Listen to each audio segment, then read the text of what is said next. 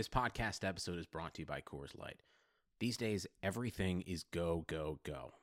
It's nonstop hustle all the time. Work, friends, family expect you to be on 24/7. Well, sometimes you just need to reach for a Coors Light because it's made to chill. Coors Light is cold lagered, cold filtered, and cold packaged. It's as crisp and refreshing as the Colorado Rockies. It is literally made to chill. Coors Light is the one I choose when I need to unwind. So when you want to hit reset, reach for the beer that's made to chill. Get Coors Light in the new look delivered straight to your door with Drizzly or Instacart. Celebrate responsibly. Coors Brewing Company, Golden, Colorado.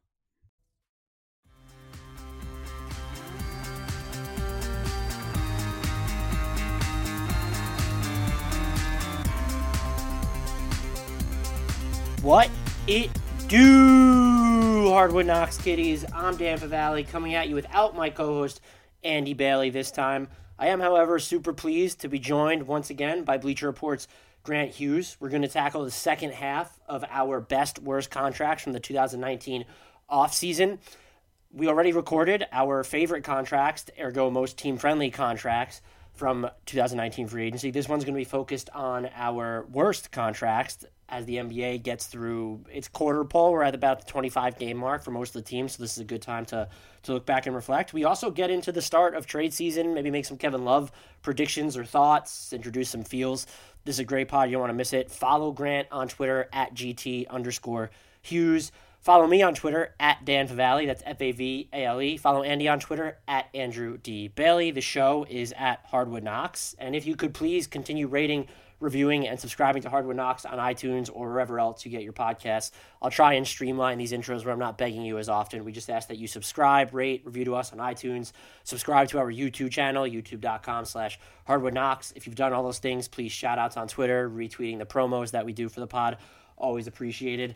Follow the Blue Wire Podcast Network on Twitter as well, at Blue Wire Pods. Last but certainly not least, shout out to this week's sponsor.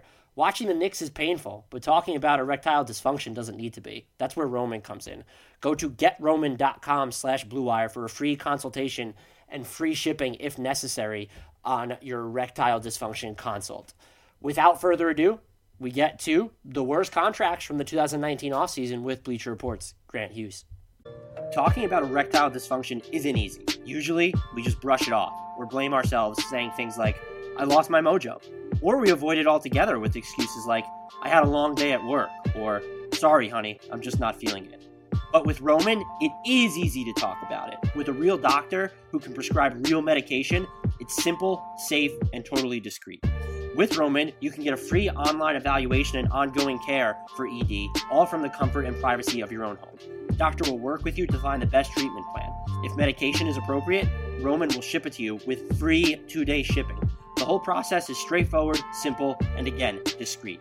Getting started is equally easy. Just go to getroman.com/bluewire and complete an online visit. Erectile dysfunction used to be tough to tackle, but now there's Roman.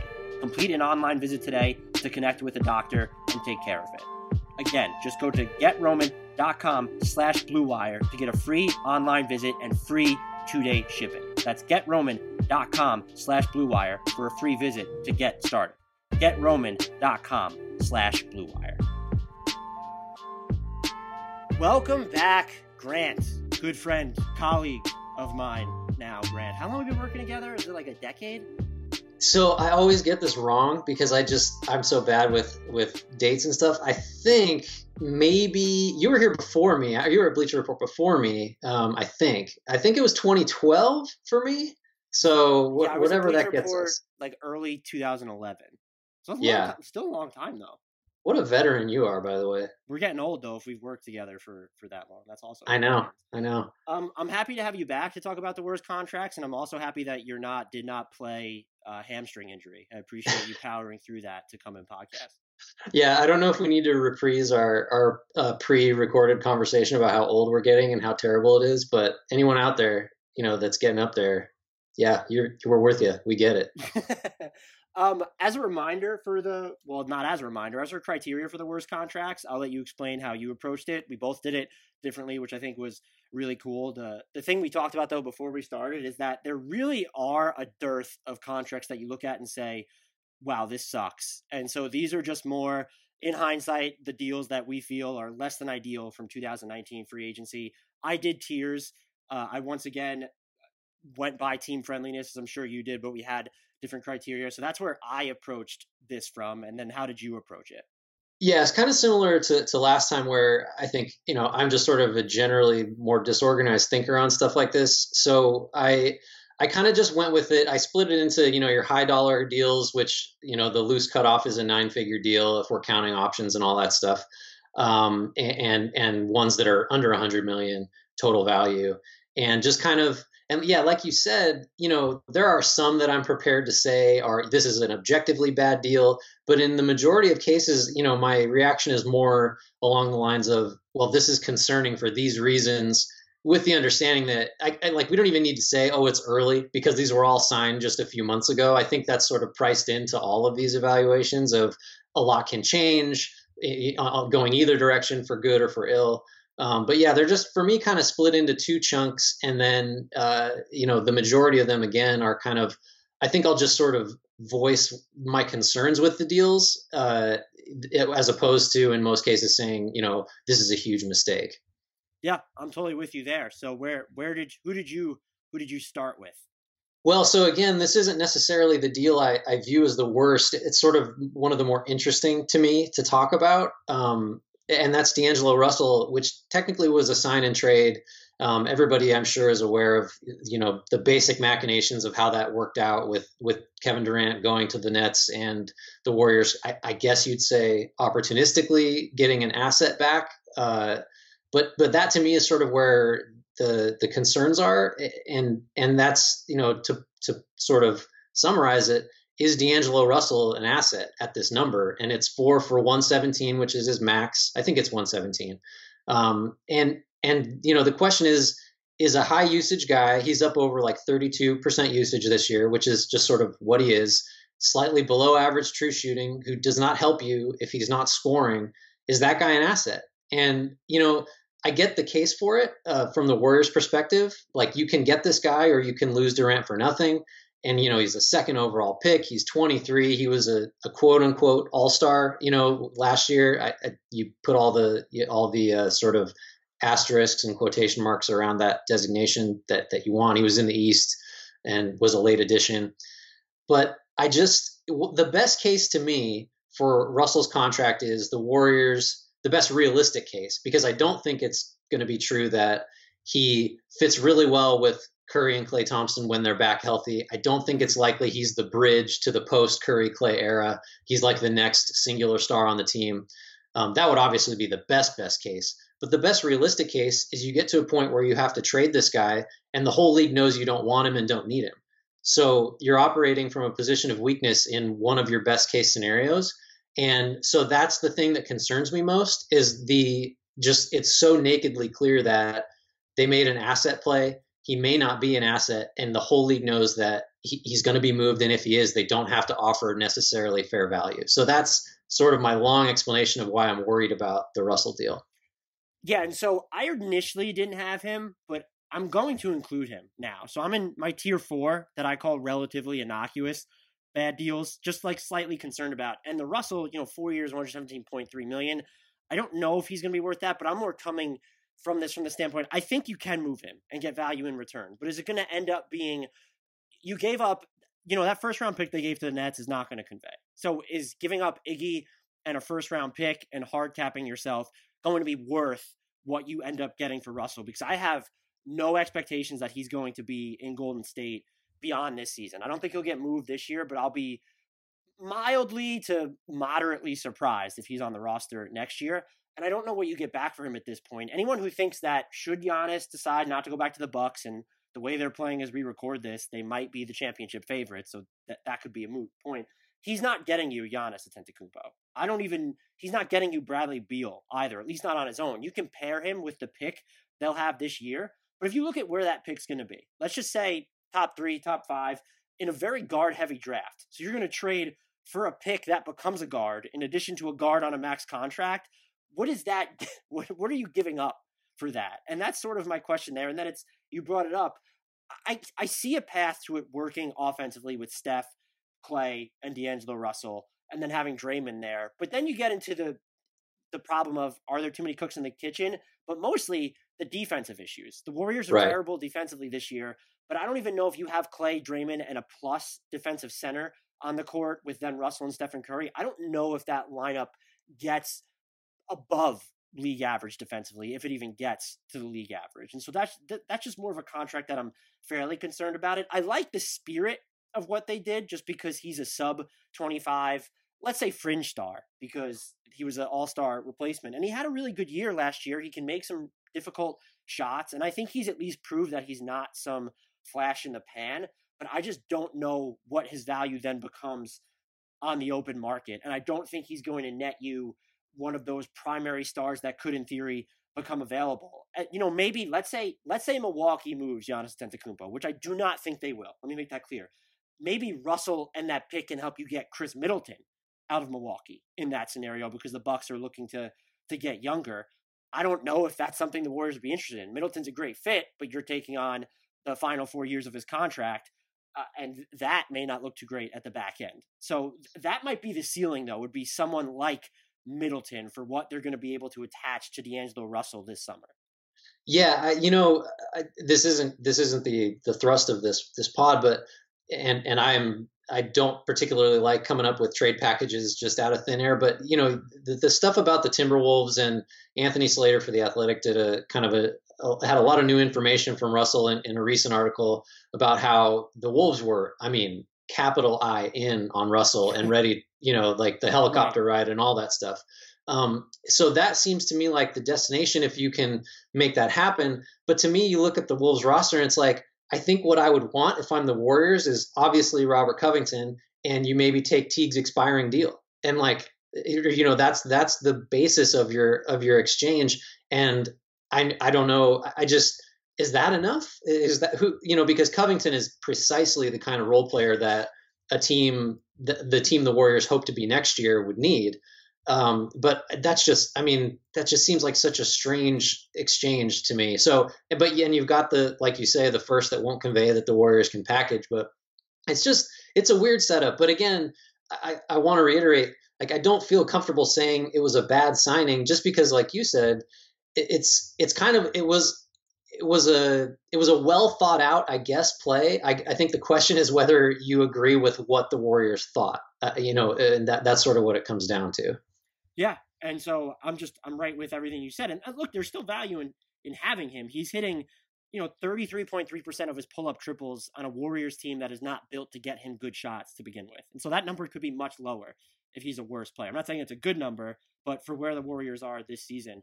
Before I hand it off to you for your second one, I wanted to note my notable exclusions from this, the players that I'm not going to talk about. Robin Lopez, I don't think is a good fit in Milwaukee, playing better of late, good rim protector for them. He's cut down his turnovers in the post.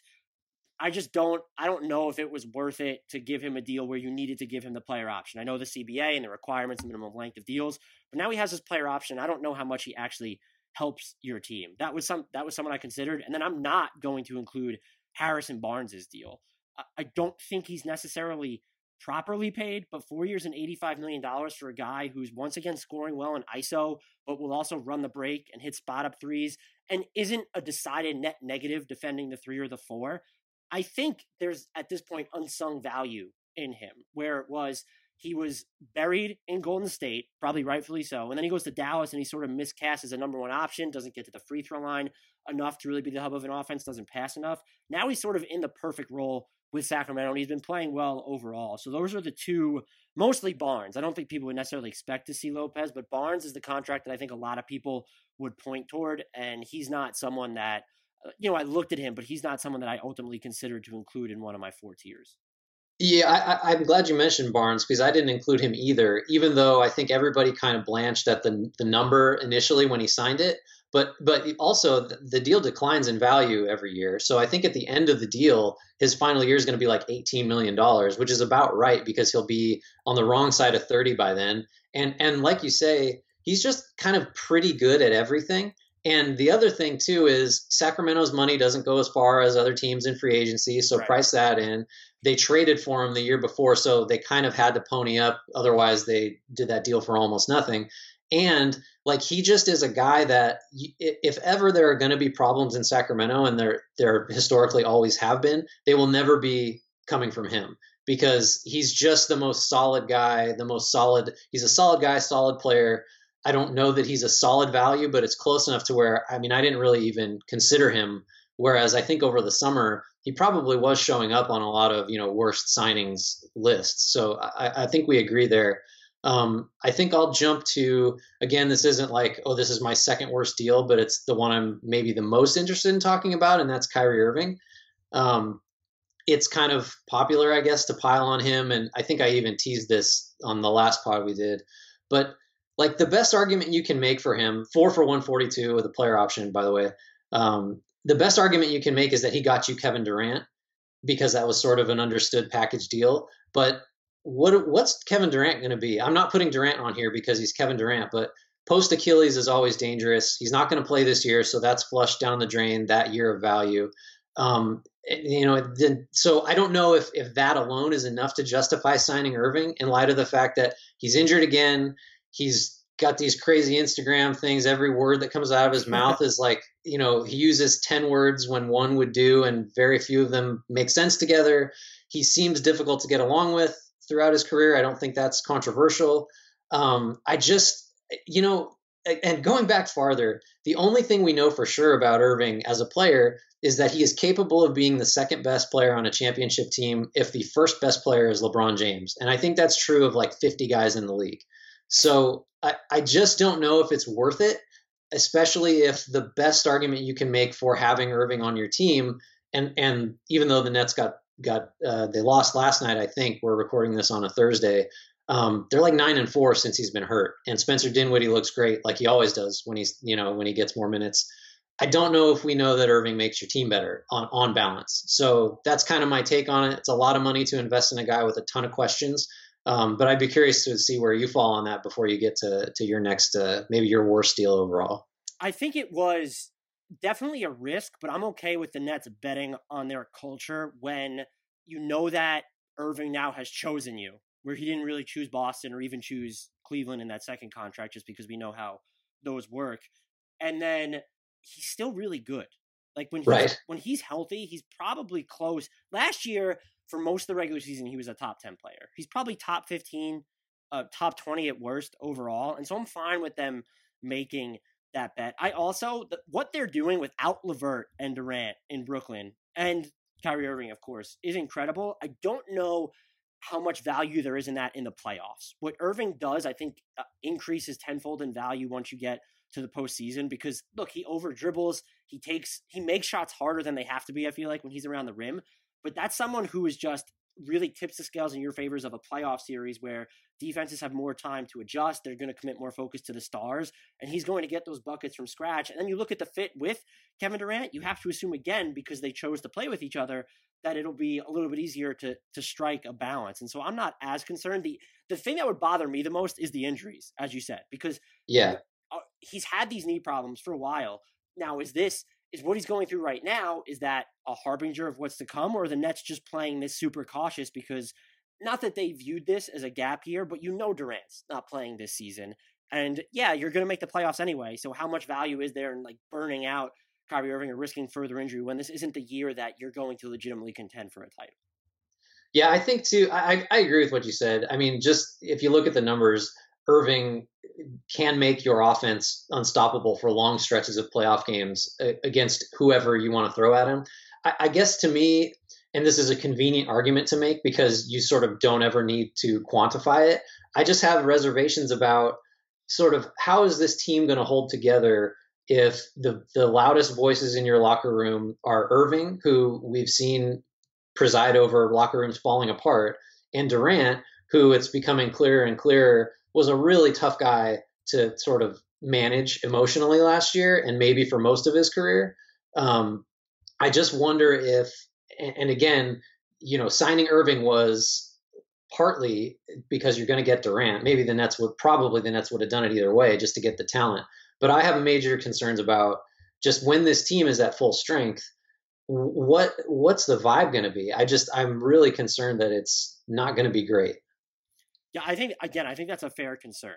it's going to be, I can't wait to see them next season, just see how everything plays out. Because even in Boston, there wasn't an issue with Kyrie during the first year. Everything seemed happy-go-lucky. He said he was going to resign. And then, look, there's the personal off-the-court problems that he alluded to, or didn't allude to, spoke about leading into the season. And the coverage of him and some of the players in general has always made me just a little bit uncomfortable. And I don't know if you saw a thread I did on Twitter a while ago. It was like a 13-tweet thread, so it was obviously bad.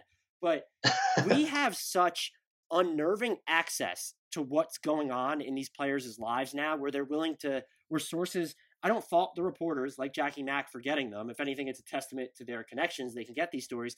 But knowing that Kyrie Irving was kind of sulking when the Nets were in China and that there was this ordeal when they were going to take a team picture, that makes me uncomfortable. And then it also makes me uncomfortable to say, well, clearly he's dealing with some type of anxiety or depression, because if he's going to come out and say it, that's fine. But if not, kind of diagnosing from afar, it robs players of agency in itself. So it sort of works both ways. And I'm on Twitter. I'm not trying to be on a soapbox here. I pointed out in that thread, I make jokes all the time. I tend to think that my humor is above crossing that line. And I also think the jokes have to continue. And I think players like Kyrie could do themselves a huge service by leaning in to the meme culture, if only to deaden its impact. I'm not saying that you have to appreciate our jokes, but if they're going to get way more engagement than we will. If he was posting memes about himself on Twitter or something, kind of or Instagram, mocking the whole idea of the earth is flat, or his deep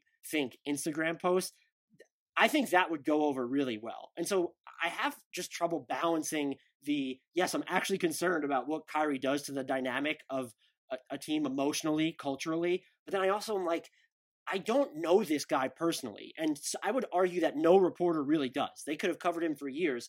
And so to pass these judgments on guys that has nothing to do with really basketball, at least functionally, it makes me uncomfortable. I say all this also knowing that I have made jokes on Twitter. So yeah, I think that's all. I think I agree with all that. And again, we should just underscore again that we're coming at this from a team perspective. So when I'm talking about, I'm concerned about Irving's effect on a locker room, I hope that doesn't come across as I have no understanding of what is causing his effect on the locker room or what he's going through personally. All I know is that there have been a lot of reports of his locker rooms not being great. And so that's kind of as far as I think we're allowed to go with our, if you want to call it, judgments. But yeah, it's a team perspective. It's sort of from the organization's point of view, anyway, as far as I'm looking at it, what's the level of concern I should have for this contract? And I think you can build that stuff into it. Here's a question for you. Just in a vacuum, let's say you still got Durant, and thinking about what the team is going to look like moving forward. If you're the Nets, would you have rather had D'Angelo Russell on his deal or Kyrie Irving on his deal? That's such a tough question. I guess everyone's going to think I'm insane for even hesitating, because I think Russell, I don't know. That's a really good question. I have to think a lot harder about that. Russell, to me, is a floor raiser, whereas you probably make the argument that Irving is a guy that gets your ceiling higher, but the risk is so much greater. I don't know. I think it's interesting that that's a question you'd really have to think about. Do you have a firm stance on that? I still think it would be Kyrie, but it's closer than you think, because I do feel like it's easier to fit D'Angelo Russell inside a collective dynamic. And maybe that's wrong, but I just knowing that you're going to have Kevin Durant there. We also have to think about post Achilles Durant. Is he still going to be even 85% of the player he was? Because if he's just, I don't want to say a shell of his former self, but if he has to take predominantly catch and shoot opportunities, he's still going to be an all-star because he can shoot over anybody. But then that increases the utility of Irving, because he's better at creating from square one than D'Angelo Russell is. Yeah, I think just on court, you can almost look at D'Angelo Russell as if Kyrie is a 10 at what he does, Russell's like a 7.9 or something. You know what I mean? They're not that dissimilar, really. Irving's much more dynamic, but in terms of what you get, I think they're actually kind of quite a few parallels in their games. My next relatively innocuous bad deal is Bobby Portis. The only reason it's innocuous is because it's a 2-year, $30.8 million deal with a team option on the second season, which I guess the Knicks might consider picking up, but they would be a crazy to do so at this point. He's shooting under 34% from three. He doesn't pass enough out of the post or on his drives to be a featured option. He's allowing opponents to shoot 65.7% at the rim, which is actually an improvement above last year's 71.8% mark. He's just bad. And yeah, he can give you some floor spacing sometimes. We need to get rid of the Bobby Portis post-ups in general. I just don't, they went overkill when you look at, I know we don't like to get tethered to positionality right now, but they went overboard with just putting these hybrid 4-5s on their roster. And if you can argue that there was a signing that went too far, it was his, probably more so than Taj Gibson, because at least he gives you a little bit of defense, some leadership. That's not Bobby Portis' role. And he's just probably, because they signed all these short-term contracts, he more so than anyone on the roster right now is the symbol of how grossly they mismanaged their cap situation after they whiffed on the Stars. Because why did you need to give this guy this contract? He's not tradable even at this number unless you're taking back bad money, which you've kind of made it clear that you're not going to based on what you did this offseason, because you're always going to fancy yourself a free agency player, or maybe you don't want to take money that leaks into 2021 because of the Giannis Antetokounmpo sweepstakes. So it's relatively innocuous in the sense that you have the get out of jail free card after this season, but why give him such a high number? Why sign him at all? It was a question we were asking then about him and about some of the other guys on the roster, but it pertains or is more relevant to him now than anyone else on the Knicks team. Yeah, I mean, I think the fact that in my write-up that I did to get ready for this, I kind of just put the Knicks and didn't really know. It's kind of obviously it's an oversimplification, but yeah, I mean, Portis is there. I guess you'd say maybe Morris is the best of the signings they made. I mean, Randall's probably the best player, but his fit with Robinson is so bad that he's kind of, I mean, all these guys stunt the growth of the young players if you believe growth would have been possible under any circumstances on the team this year. But they all kind of lump together to me. I just, I think for virtually all the deals they signed, you can say, well, they put team options or they put partial guarantee. They did well, kind of like the Kings did, who another active offseason team, where they sort of limited their exposure by shortening deals in a lot of different ways. But I don't really have a lot to say about the Knicks that hasn't been said. I think everyone agrees that their offseason was a mess, and all these deals are overpays and they get in the way of younger players. And what was the point of all this? And don't you dare try to tell me that this was the plan all along, or that it was a sensible pivot from their bigger aspirations. So yeah, I don't have anything to add to that. But since I mentioned the Kings, I imagine there are several deals that it's a lot like the Knicks. But to me, Trevor Ariza just seems kind of done. And he's 2 for 25. The second year of the deal is a partial guarantee. And so, how bad can it really be? But look, like, I get that you want someone who can defend bigger wings in theory, because you want to put Barnes at the 4 a little bit, even though they have a lot of front court guys. So Barnes has been playing a lot of 3.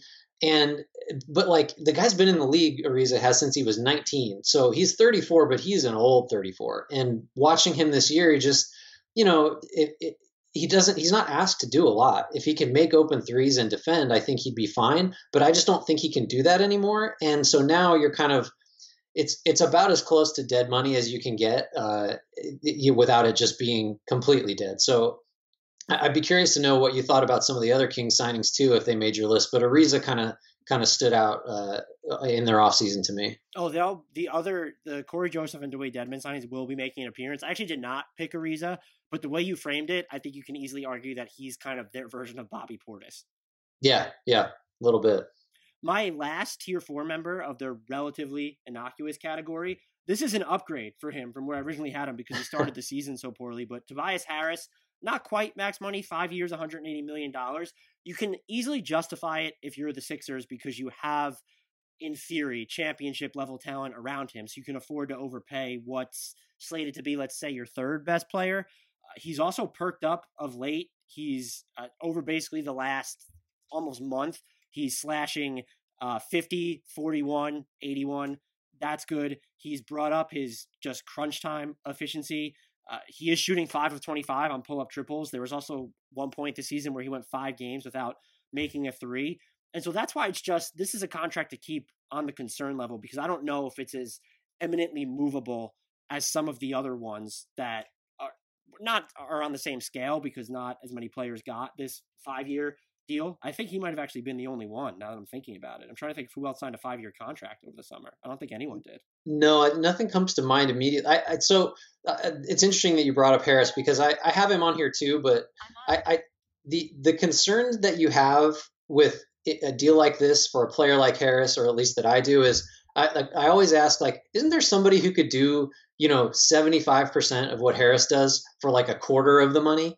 And, then you go through the list and look at the guys that, he's basically a scorer. He's probably the worst defender in there. He's definitely the worst defender in their starting five, but it's a great defensive starting five, so that's okay. It's just the role that you need him to fill. I think you could get somewhere else. But like you said, you can't just mess around and go try to find that guy if you're seriously trying to win a title that year. So I sort of get it. The question that I have for you is can you say almost all of this about Chris Middleton? Now, the differences are significant in that, you've got a deal. That's a good point. Yeah, no, and it's, I think, 178, so it's a pretty good comp. I think Middleton might be the better player, and you've got the concerns about, well, Giannis needs to see us paying guys, especially after we didn't pay Brogdon. But I wonder how you view Middleton versus Harris, because to me, they're kind of similar in terms of, money, stage of their career, value to the team. But somehow Middleton's deal doesn't seem as concerning as Harris's, but I don't know if that's a fair way to look at it. No, I think it is fair because, look, Middleton's the better defender and passer, so that's going to help to begin with.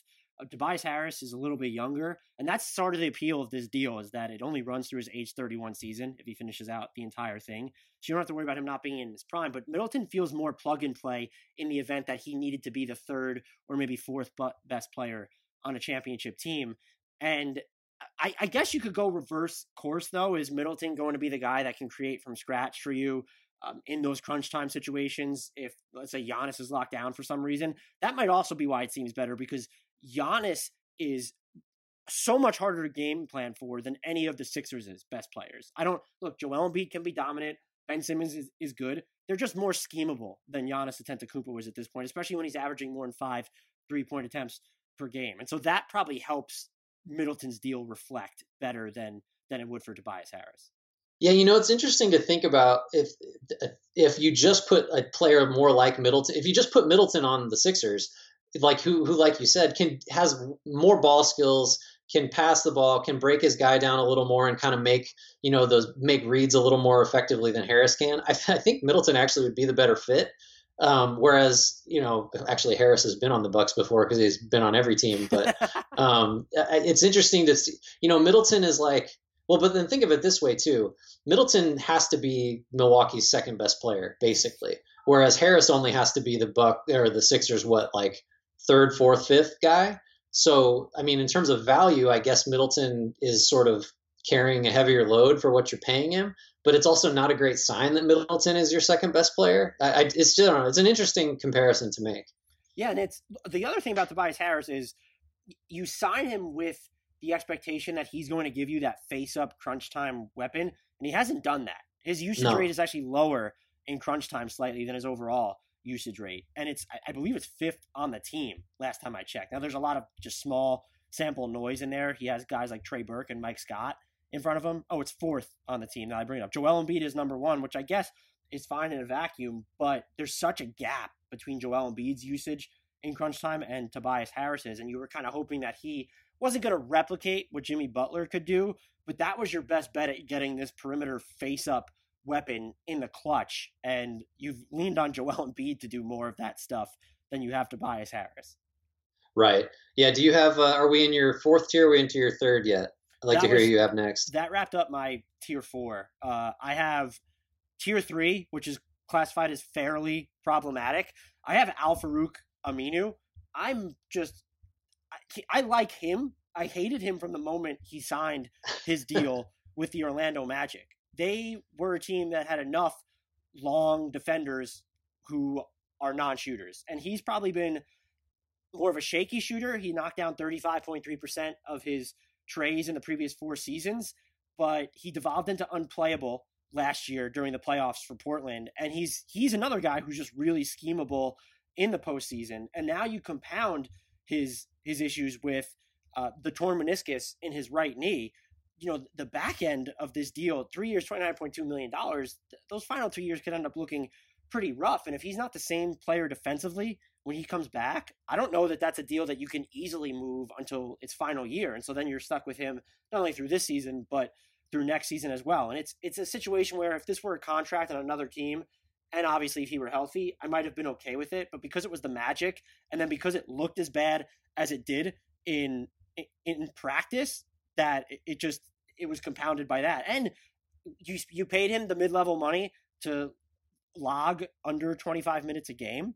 Like that doesn't make sense to me either. And so just everything, it's not the worst deal by any means, but just because of the liability he's become on offense, he's shooting 32% on 2-pointers this year. And now you throw in the injury, it's just a fairly problematic deal. Yeah, I mean, yeah, I agree. Aminu is not the worst deal, but he's on my list too. And I think that from the moment that reports came out that the Magic had signed him, it was probably from a fit perspective the most head scratching deal, because Orlando has flaws, but one of them is not forwards who are better on defense than offense that like can't really do a lot with the ball, because that's one thing they have. Like that's what the Magic sort of specialize in. And like if you're looking to, I don't know what the thinking is basically, because maybe you're thinking, okay, well, John Isaac's going to be a center. He's going to make that transition this year, which is blocked by Vucevic signing $100 million deal, which I'm sure we'll talk about at some point. But then you've got Aaron Gordon, who does kind of a lot of what Aminu does, but maybe a little bit more.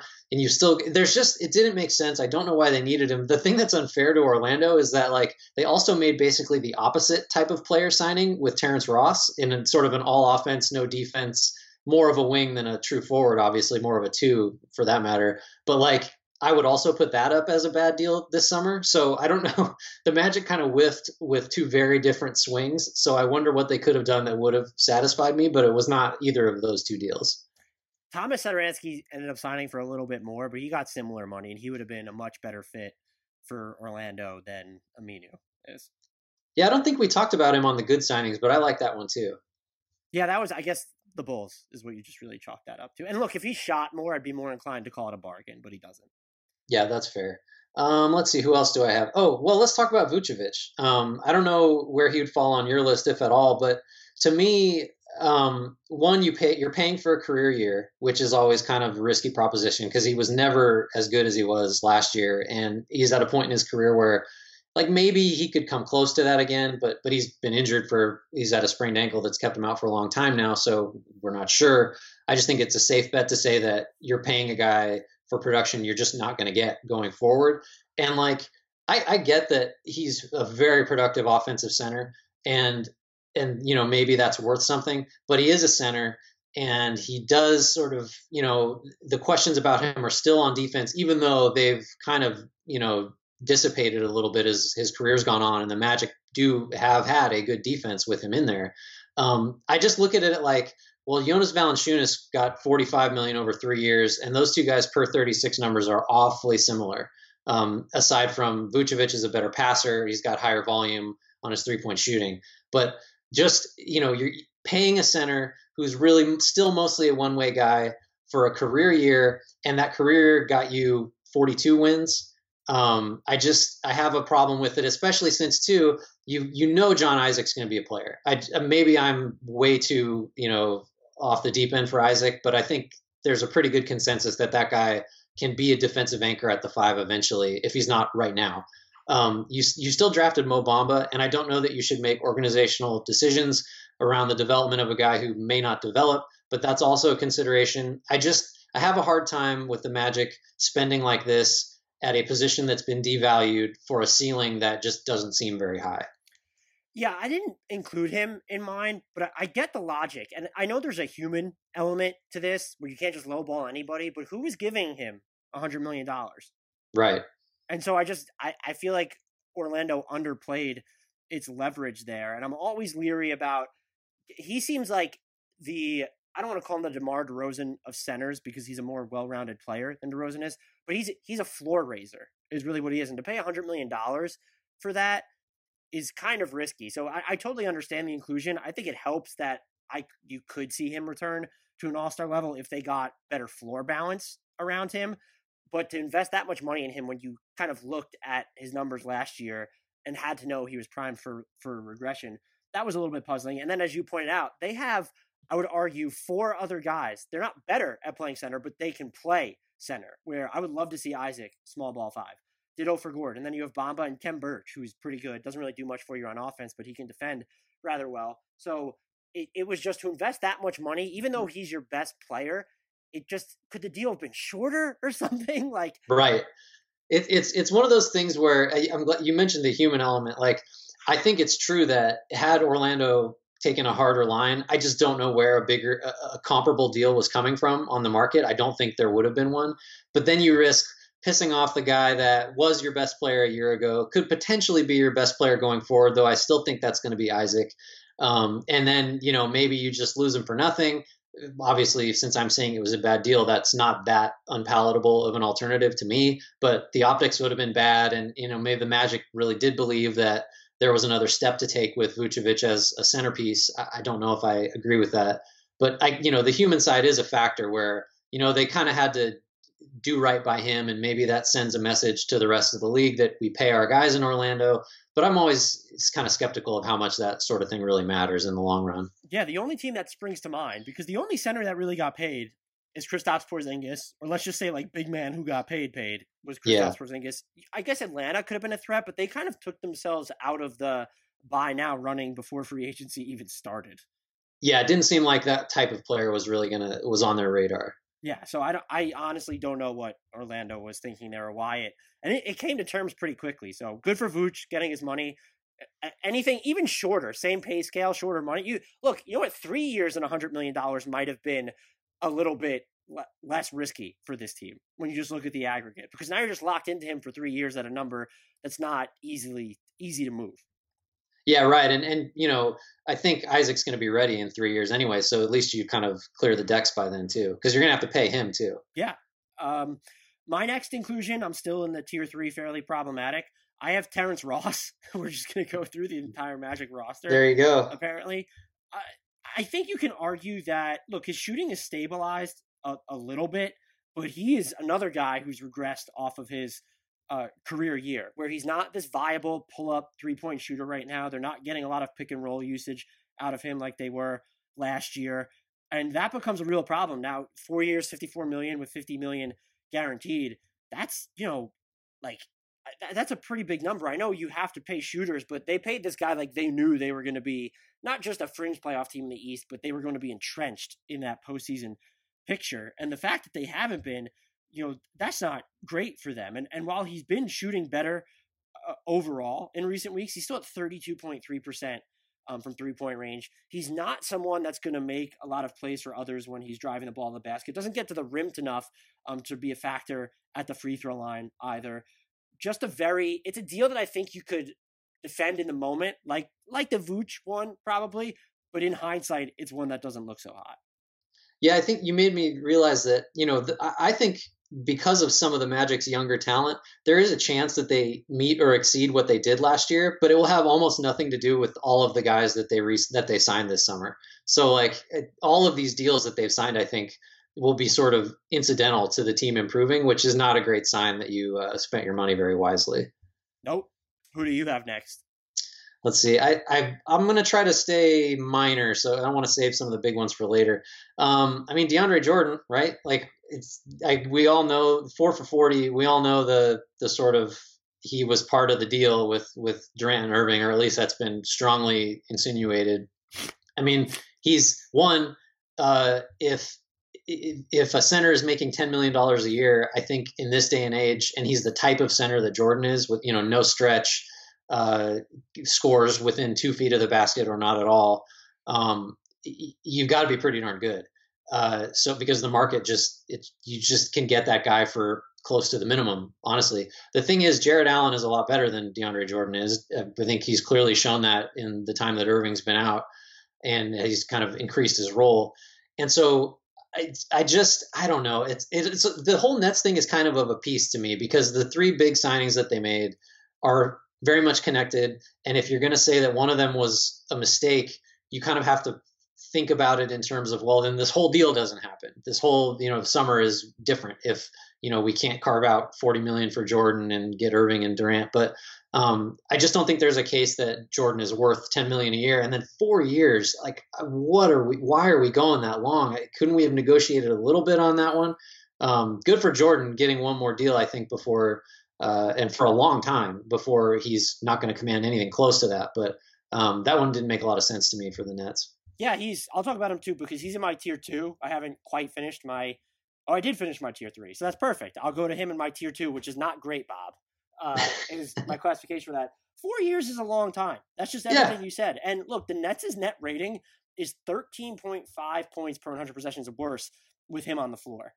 They're 11.1 points per 100 possessions worse on offense. He doesn't give you the same optionality that Jared Allen does, who can, throw up some flip shots. You can at least, his three-point shot has not come along, but you can station him further from the basket.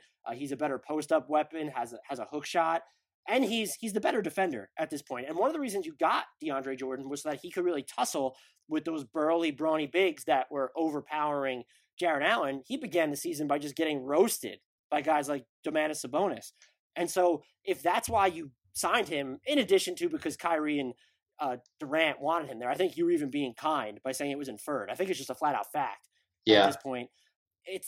I just don't think it's panned out. And then even if you're fine with how he's been playing, because I think individually his numbers are okay. He's grabbing a lot of boards. He's been okay as a rim protector, as a rim roller. That's all fine. But if the team is worse with him on the floor, that's an issue. And then also just the length. 4 years is a really, really, really long time. And Jared Allen is extension eligible after this season. So you're going to run into a point where not next year, but for the final 2 years of Jordan's deal, you're theoretically going to be paying both Allen and Jordan. And depending on what Allen commands, because the big man market is so wonky, is it a stretch to say you're going to be paying him and Jordan a combined $30 million at one point over those final 2 seasons, where it would say like he's going to get between 15 and 20 million in an extension or in restricted free agency? That's not, the best allocation of resources to me. And it has nothing to do with what Allen might command. Maybe he even gets more than that. That's when you start really running into some issues. But I don't think you need to pay, and I hate to do this because there's a human element there, like we just talked about. I don't think you need to pay your backup big man, especially now, in the 8 figures per year. I think too, if you zoom out and you say, okay, if the Nets are going to become the level of team that obviously they think they can with 2, high-end superstars. Again, this is from their perspective. I've already made my kind of feelings on Irving and to some extent Durant known. But if you're going to get to that level, and again, having Dinwiddie on a good deal and having Karis LeVert on a good deal, I think mitigates this. But you just can't have a situation where you're overpaying a significant amount for a position that's not really helping you. You really need the opposite to be a title contender. Like you look back at some of the Warriors teams, the real crux of how they came to be was Steph Curry was making like a fraction of what he was worth. And right. Klay Thompson took less and Draymond Green took less. And they had guys that were contributing like Sean Livingston that weren't making much and David West on the minimum and all this. You need that kind of stuff. If you're overpaying, even by, maybe not a ton, $40 million, 10 a year is not crazy. But if you're going to be a title threat, it's really hard to do it. It makes it harder, I should say, to do it if you've got this kind of deal on the books. So like the impact can actually be much worse than just quote unquote $10 million a year. Yeah, I'm totally with you. Did you have another name to throw out there? Or are you running out of names and I should pivot to my next one? Well, we already talked Kings. I have Dwayne Dedmon on there. It made a lot of sense at the time, and it's another one with a partial guarantee on the 3rd year. I just think now looking at it in hindsight, and we talked about Richaun Holmes on the last podcast that sort of more than offsets paying Dedmon a little too much. 3 for 41 are the numbers. But like looking back at it a little bit, Dedmon's value really is in the idea that he could be a floor stretcher at the 5. And we really only had 2 years of kind of low to moderate volume to verify that because he wasn't a 3-point shooter until really 2 seasons ago to the extent that you'd sort of base your signing of him on. And so the fact that he isn't hitting threes and is just not playing hardly at all anymore, at least in any kind of significant role, maybe that should have been a little more foreseeable than maybe we all thought. Because I think just about everybody was like, "Oh, Dedmon makes sense. He's the kind of guy that could really help the Kings." But looking at it now, maybe we should have been a little more critical of that in July. Yeah, I have him on mine, so I'm going to actually save him. My take's there, but I agree with everything you said. My next inclusion in my tier 2 of the worst contracts, not great, Bob, for anyone who already forgot. This is an upgrade for this player. You talked about him and how pleasantly surprised you were about his contract. Terry Rozier, Yeah, $56.7 million. It's still not a good contract, but he is helping the Hornets on offense, and he's playing pretty hard on defense. He's shooting 49% on catch and shoot threes, can't hit a pull-up jumper to save his life. I think he was always kind of a little overrated in that aspect, the extent to which he might be able to create for himself. The Hornets are averaging almost 114 points per 100 possessions when he shares the floor with Devontae Graham. Their net rating is minus 3.1 in those minutes because their defensive rating is a 117. But he's been good offensively. The issue for me is you've reached a point where now you need Devontae Graham to be the player that he is long term. And I'm happy for Devontae Graham. He's been absurd, the amount of off the dribble threes that he's hitting this year. But, he could be primed for regression down the road. And if he is, you don't have that player in Terry Rozier who can help offset that, is what I think we're seeing. And so the flawed logic of getting him in the first place is still kind of at play, even though he's playing fairly well and you have Devontae Graham to lean on. Maybe the deal continually looks a little bit better because Graham never comes back down to earth and he makes an all-star appearance. It's all possible, but the deal is still not good. I had it as, when I wrote about this topic, I had it as the worst deal from free agency. I've upgraded a little bit from that just because he is playing pretty well on the offensive end. Yeah, I think too. I wonder how differently. Again, yeah, Rozier's numbers to me are a big surprise in the positive direction. I wonder how much of that has to do with Graham taking on such a much bigger load than anyone expected and being so effective.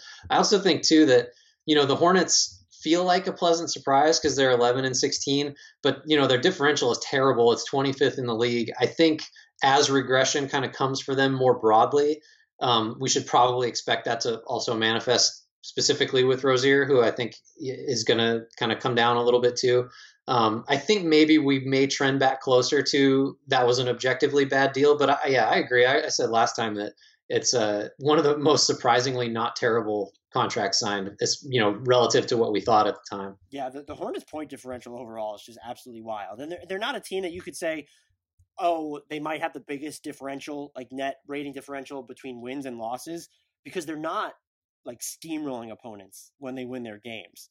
And so it's just their losses might say more about them than not. But I think it would be, I hope this doesn't like motivate them to do anything to buy now at the trade deadline, but it would just be like hysterical to me if they fell ass backwards into a playoff spot.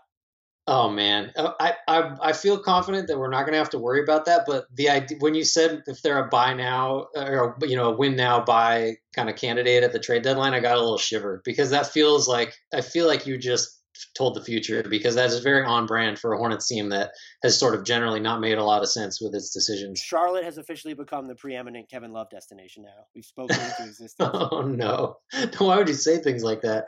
I got another big deal that, again, it's kind of like the Russell deal where I'm just more worried about it or think it's interesting than it's objectively bad. And that's Porzingis, 5 for 158. Ooh, spicy. I just, the whole, I'm going to take the qualifying offer was a total bluff. I think everybody knows that. And look, there are worse things to invest in than a 7-3 guy who can hit threes and defend the rim. And is young enough to make sense alongside Doncic as your 1-2. I just think that, like, looking at it now, and again, you have to think in terms of he's coming off a huge layoff, like a crazy long layoff. So if he looks out of rhythm, there are perfectly good explanations for that. But he's not making shots. He's defending fine. I mean, as well really as he ever has. But the other thing about Porzingis is he always starts better than he finishes over the course of a season. So if you think that trend will continue and he just, he breaks down like he has in the past as the year wears on, his numbers decline. I mean, if this is the good portion of Porzingis' first season in Dallas, playing anyway, that's a concern. And I think big picture, like maybe, and I think it's fair to think about Dallas this way because Doncic is that good. Maybe this is a situation where like Giannis in Milwaukee, Doncic is so good that your number two can be a Middleton type or some combination of last year where it's like Middleton one night, Brook Lopez makes a big impact, Brogdon makes a big impact. Maybe Dallas can take that approach and Doncic and Porzingis doesn't need to be this like 1B, this like no questions asked all-star type of player that he's being compensated as if he were that.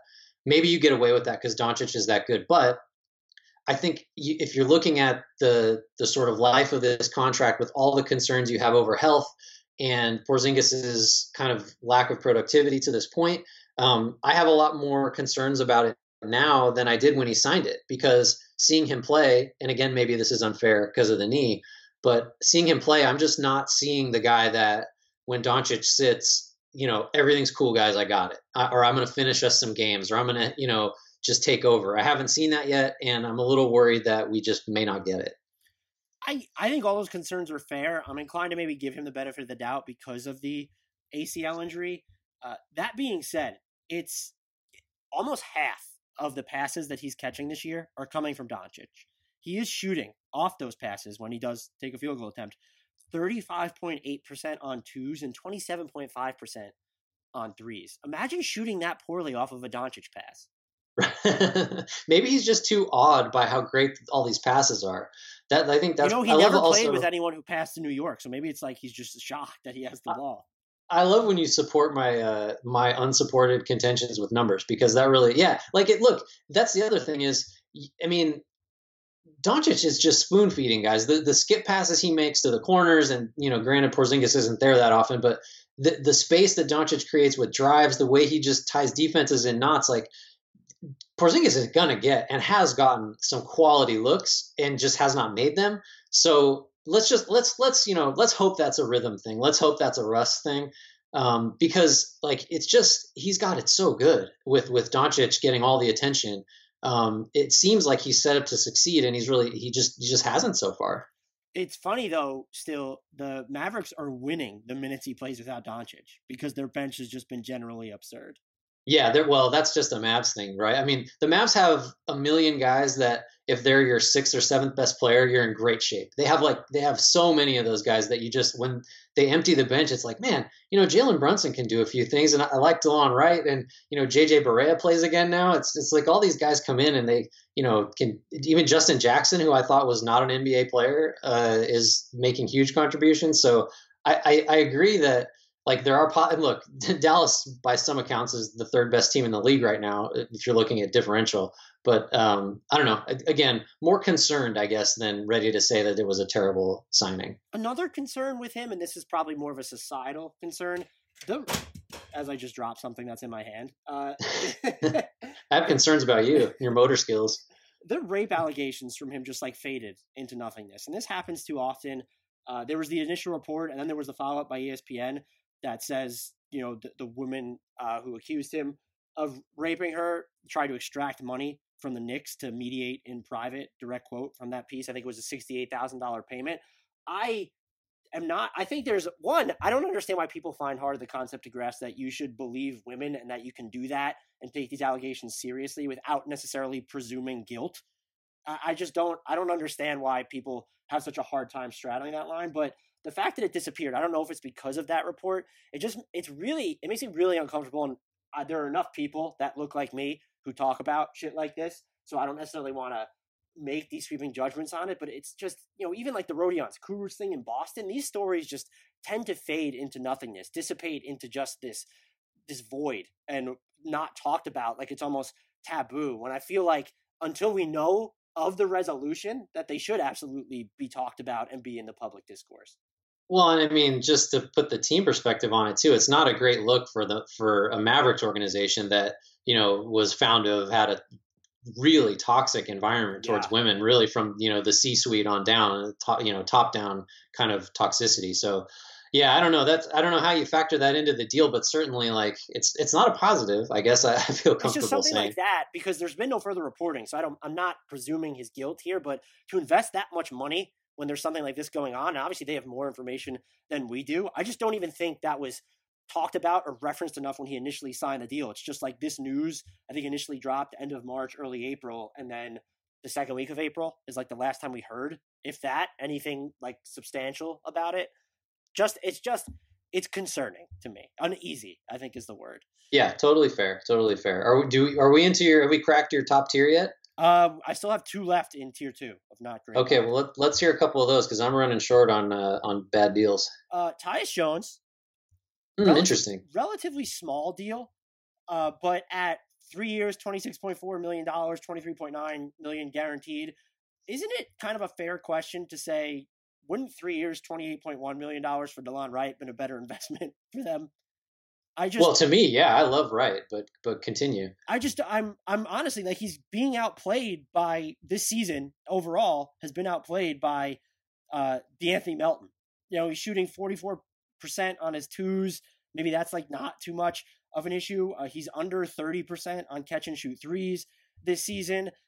The last time I checked, he had a higher turnover rate than usage rate, I think. And so I'm going to confirm whether that's true right now. All right, that's evened out. 15.6% turnover rate to 16.6% usage. But look at his career too. Sorry, I'm going to cut you off, but like, and this isn't new. If you look at his past years as a rookie, 16 turnover, 16.1 usage. Second year, 16 turnover, 13.6 usage. Also higher in his. This is who he is. Last year was the outlier, right? It's basically 1-to-1 for his career. 13.1 turnover rate to 14.1 usage, and I just don't. For someone who's not going to get to the foul line a ton, who's really not going to get to the rim a bunch, it was just a very odd investment. And I guess we're kind of banking on his defensive bulldoggedness, which is kind of fine, but you could have gotten that from DeLon Wright, who's not posting a 43.8 true shooting percentage. So that's where I'm at. It seems like he's perked up in smaller minutes since I initially had him in this tier, but I haven't moved him. When you look at how similar the money was to DeLon Wright, did they just not have the chance to keep him? Did they not like his fit alongside Ja Morant? The money that they guaranteed him, to me, I don't know. He's your backup point guard, or if he's going to be your third point guard, or just your fourth guard in general, however you want to spin this, fifth guard in general. I want to know who would take on Tyus Jones's contract right now. It feels like it has the potential to become that like Cristiano Felicio level deal, where it's, no one wants to touch that, even though it's kind of a small salary. It's interesting too. I think I feel like I've overlooked this deal too because you're selling it really well as a bad deal.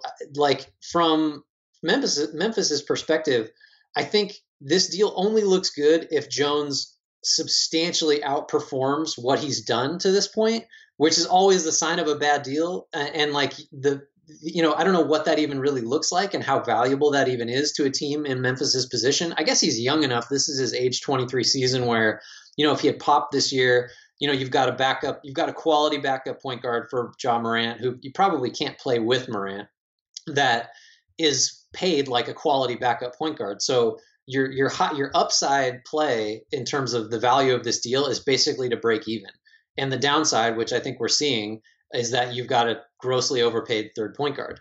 I think definitely from like the team composition standpoint, there was just very little chance this was going to be good from the moment that they signed it. And you can still kind of, you have leeway if you're the Grizzlies because Ja Morant's on his rookie scale deal, as expensive as those can become, but like you only have so much leeway there. And so it was just, I wasn't crazy about the deal to begin with. I definitely didn't think it would end up looking this bad. I also didn't realize this. I was looking this up. The Grizzlies are averaging 0.67 points per possession when he runs a pick and roll. That's in the. That seems bad. Yeah, that's pretty bad. To wrap up my tier 2, so we don't run out of your thoughts. Sorry to interject there. I have Corey Joseph. It's another situation where it's 3 years, $37.2 million, but it's really 2 years, $27 million. The way you look at it, my response is I don't care. That's way too much money for a backup point guard. However you're spinning it, and I know he's been thrust into a more prominent role without De'Aaron Fox. And the Kings offense, so somewhat surprisingly to me, at least, he has been 6.4 points per 100 possessions better with him on the floor with De'Aaron Fox out, which is the second highest offensive rating differential on the team. And so it's more than just noise of him playing with a starting lineup that has Richaun Holmes in it. So, but the number is just like, this is a guy who Indiana Pacers fans know all too well that he can just disappear on offense, or he's going to take threes and like all of a sudden miss them. He shot relatively well from three in 16-17 with Toronto, 17-18 with Indiana. He's at 27.7% from three now. Just absolute disastrous there. And he is someone who has a higher turnover rate than usage rate right now. 15.5 turnover rate to 13.4 usage. That's not exactly been his MO. He's always been, relative to his usage, you've been uncomfortable with his turnover rate, but it's never been like this. So if you want to look at it as 2 years and $27 million, that's fine. You're now paying $13.5 million per year on an annual basis for a backup point guard who I'm not sure how much he helps your team even when he's at full strength. He just wasn't having a profound defensive impact on them to begin with. And so that has a lot to do with the Kings personnel. And so maybe he will help you there when you are at full strength. He's playing against more bench players, but that number, even on a short-term basis, was just at the time, I understood the Dwayne Dedmon gamble, and I'll actually get to him, but I did not understand the Corey Joseph gamble. Yeah, so I'm looking at my list, and I realize now I'm out of guys, but I want to give you the because I'm out here closer to Sacramento, and I can give you the defensive Corey Joseph take that is bubbling up, because there, believe it or not, there is a Corey Joseph debate taking place on the west coast of our country. Basically, the thinking is, and I don't agree with this, I'm with you. I think just statistically, like, you're just paying too much for what he does. The thinking is, and his defenders would say, well, look, if you got to guard James Harden tonight, he's the guy that's going to do it, and he's going to make him work. All the things that you would say about Corey Joseph that I think are true, where he does play hard, he will willingly take on a difficult matchup at more than one position. That has value. He's viewed as a steadying influence and all this stuff. But like the numbers just aren't there. So I'm not really that receptive to that argument, but they're definitely, I'm really saying this more to alert you to the fact that, in fact, people are arguing about Corey Joseph, which is kind of ridiculous. If you have the time to devote to argue about Corey Joseph, more power to you. Well, you know who it is too, and sometimes we discount this, and maybe we shouldn't. It's a lot of the guys that are close to the team, like the beat guys, are really kind of on the Joseph, support Joseph bandwagon. And I think sometimes those guys do get a better sense of like what a guy's value is to a team dynamic. But it's still a tough sell for me because, like as you outlined, it's just a lot of money for a guy that on a very good team is, you probably don't want to pay more than about half of what he's making. Yeah. And, you can be out of players because I don't have a new player. My tier one, potentially detrimental deal only has company of one right now, and it is Dwayne Dedmon of the Sacramento Kings. I'm eating crow here. This is not something I was on top of. 3 years, $40 million. It's $26.7 million guaranteed. So you could look at it as he's a little bit cheaper than Corey Joseph if you want to. 2 years, $26.7 million. I liked the signing because I thought there was enough evidence that his floor spacing was real. He was hitting above the break threes last year. So, and just for kicks, and I wrote about this leading into free agency, Giannis Antetokounmpo was the only player who matched Dedmon's defensive rebound, steal, and block percentages while making at least 25 three-pointers last year. That's like, and he was on the right side of 30 entering free agency. I thought this was an overpay, probably, but I thought it was a good signing by the Kings. He's not even playing anymore. Right. 3 straight DNPs as we record this. So I don't really know. He's forgetting to take off his warm-ups before he checks into the game. I don't know if you saw that video of him earlier in the season. This is just complete backfired, and it looks not as bad because you have the Richaun Holmes contract, but now you're basically looking at, well, you're kind of paying, if Dwayne Dedmon isn't going to play, you're kind of paying like $20 million a year for Richaun Holmes and what he's bringing. And also your center situation is not exactly settled. You declined your fourth-year option on Harry Giles. I kind of feel like they view Marvin Bagley as a 4. And so, they can run interesting lineups. They have plenty of front court talent, which is why I was almost a little bit puzzled that they signed both Holmes and Dedmon. But if they were as low on Giles as it turns out that they were, that makes it a little bit more understandable. But you have Bjelica, you have Bagley. The center situation is just far from settled, though, behind Richaun Holmes. And now to waste at least 2 years of that kind of money in Dwayne Dedmon, that's potentially detrimental to me. And the Kings, to me, would be an interesting Kevin Love destination. I know it's not going to help their defense, but when you're looking at salary matching, yeah, you know what? You could go the Trevor Ariza route to use as like the salary anchor and include other stuff. But now you can't even get rid of Dwayne Dedmon's deal, probably, because that requires a sweetener by itself to get off of your books. Yeah, he's such an interesting case because I was with you and I think everybody kind of agreed, he seemed like such a stable, solid move that you were overpaying by like maybe 20% for. But like the fit made sense if you thought that, I kind of always thought that, well, if Bagley's going to succeed, it needs to be as a 5 in the modern NBA. But I think we're seeing sort of the pendulum shift back a little bit to where you can get away with him as a 4 maybe more often now. But he's barely played this year, so kind of a moot point. But like, if you go by the idea that it takes, this accepted idea that it takes 750 career attempts for 3-point percentage to stabilize. Coming into this year, Dedmon had like 350 or something around there. So, and they were all but one came in the previous 2 seasons. He took 1 3 in 14-15, which I'm just going to guess was a heave with the Magic. So, like the idea that he was a stable, safe bet as the type of player the Kings envisioned him being, kind of a mistake, I think, or a little bit overestimated the certainty of his production, I think, for sure. Yeah, I definitely would not have anticipated him being, in my eyes, as of right now, past the NBA season quarter pole, the worst contract from 2019 free agency. Never would have guessed that in a zillion years. No way. The opposite, if anything. Anything else to add to this? Do you have any spicy trade deadline predictions before I get you out of here? I don't know, but can we agree that Kevin Love is the guy that doesn't like John Beilein? Just wildly speculate that that's the case? That has to be it, right? He's the one that's complaining. The video that was circulating around where he just... It was really like a 12-second violation, I feel like. And the only reason he got called for it was he drew attention to himself. What about Tristan Thompson, though, basically coming out and saying like he would like fight whoever it was that said it? That's even better to me. I love that. So that's either that's true, or Tristan Thompson is an incredible cover-up artist, and he's the one that he's secretly the one that is trying to get Beilein out of there. I don't think that's true, but if it was, I would have a lot of respect for him. Yeah, that's actually, I didn't think of it that way. That's fantastic. It was Tristan Thompson who was part of the leaks, but then he like goes on the defensive or the offensive. Excuse me. That's what you do now. You accuse someone else of what you're actually doing. That's how America works, Dan.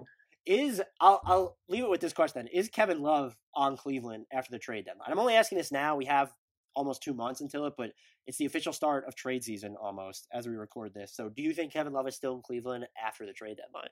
I'm going to say no. That's a lot of money to move, and it's a tough player to move. But I think if Cleveland is serious about like a long-term strategy, which they got to be hiring a college coach, for developmental purposes, I think it's just, they're going to have to take 50 cents on the dollar, but I think they probably do move him. I just don't know where he goes. I know Portland's been the reflexive answer, but defense is their problem, even if they get Zach Collins back. And who knows what Nurkic is going to look like when he comes back. Maybe you view this as a move for next year if you get him. But they're also after the Rodney Hood injury, which he tore his Achilles after we named him one of the best contracts from 2019 free agency.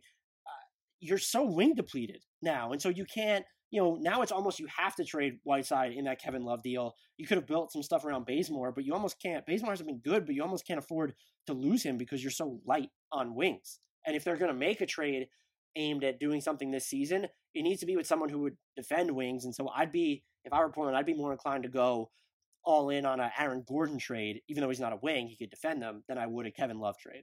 Could I talk you into Phoenix with Tyler Johnson's salary and so, as the kind of the ballast, and you throw in some other stuff and a pick or two maybe, or I don't know if it'd take a pick or two, but I could see the Suns want to make the playoffs.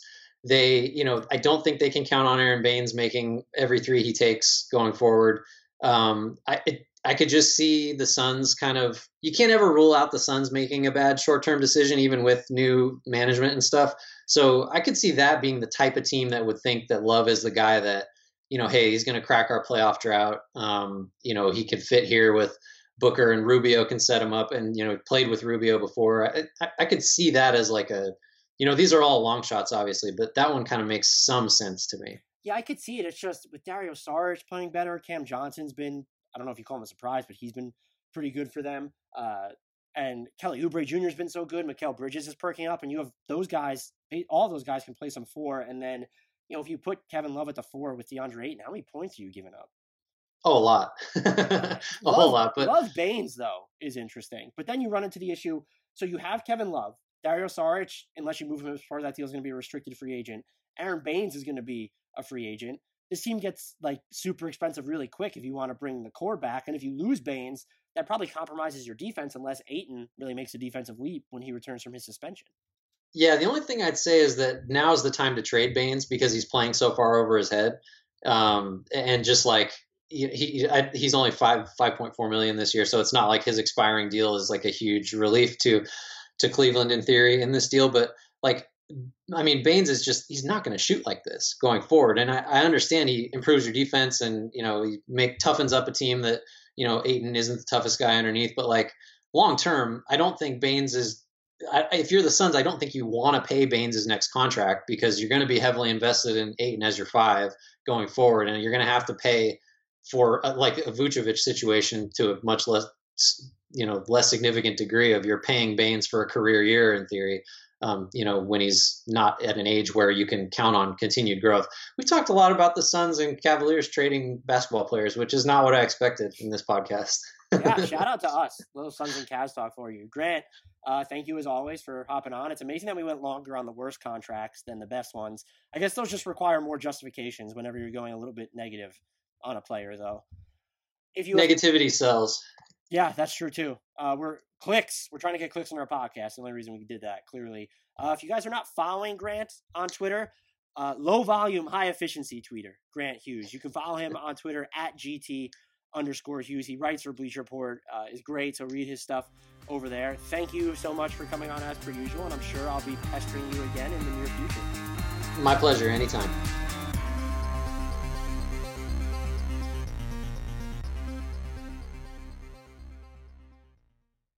Sugar Ray Leonard, Roberto Duran, Marvelous Marvin Hagler, and Thomas Hearns. Legends, whose four-way rivalry defined one of the greatest eras in boxing history. Relive their decade of dominance in the new Showtime sports documentary, The Kings, a 4-part series premiering Sunday, June 6th, only on Showtime.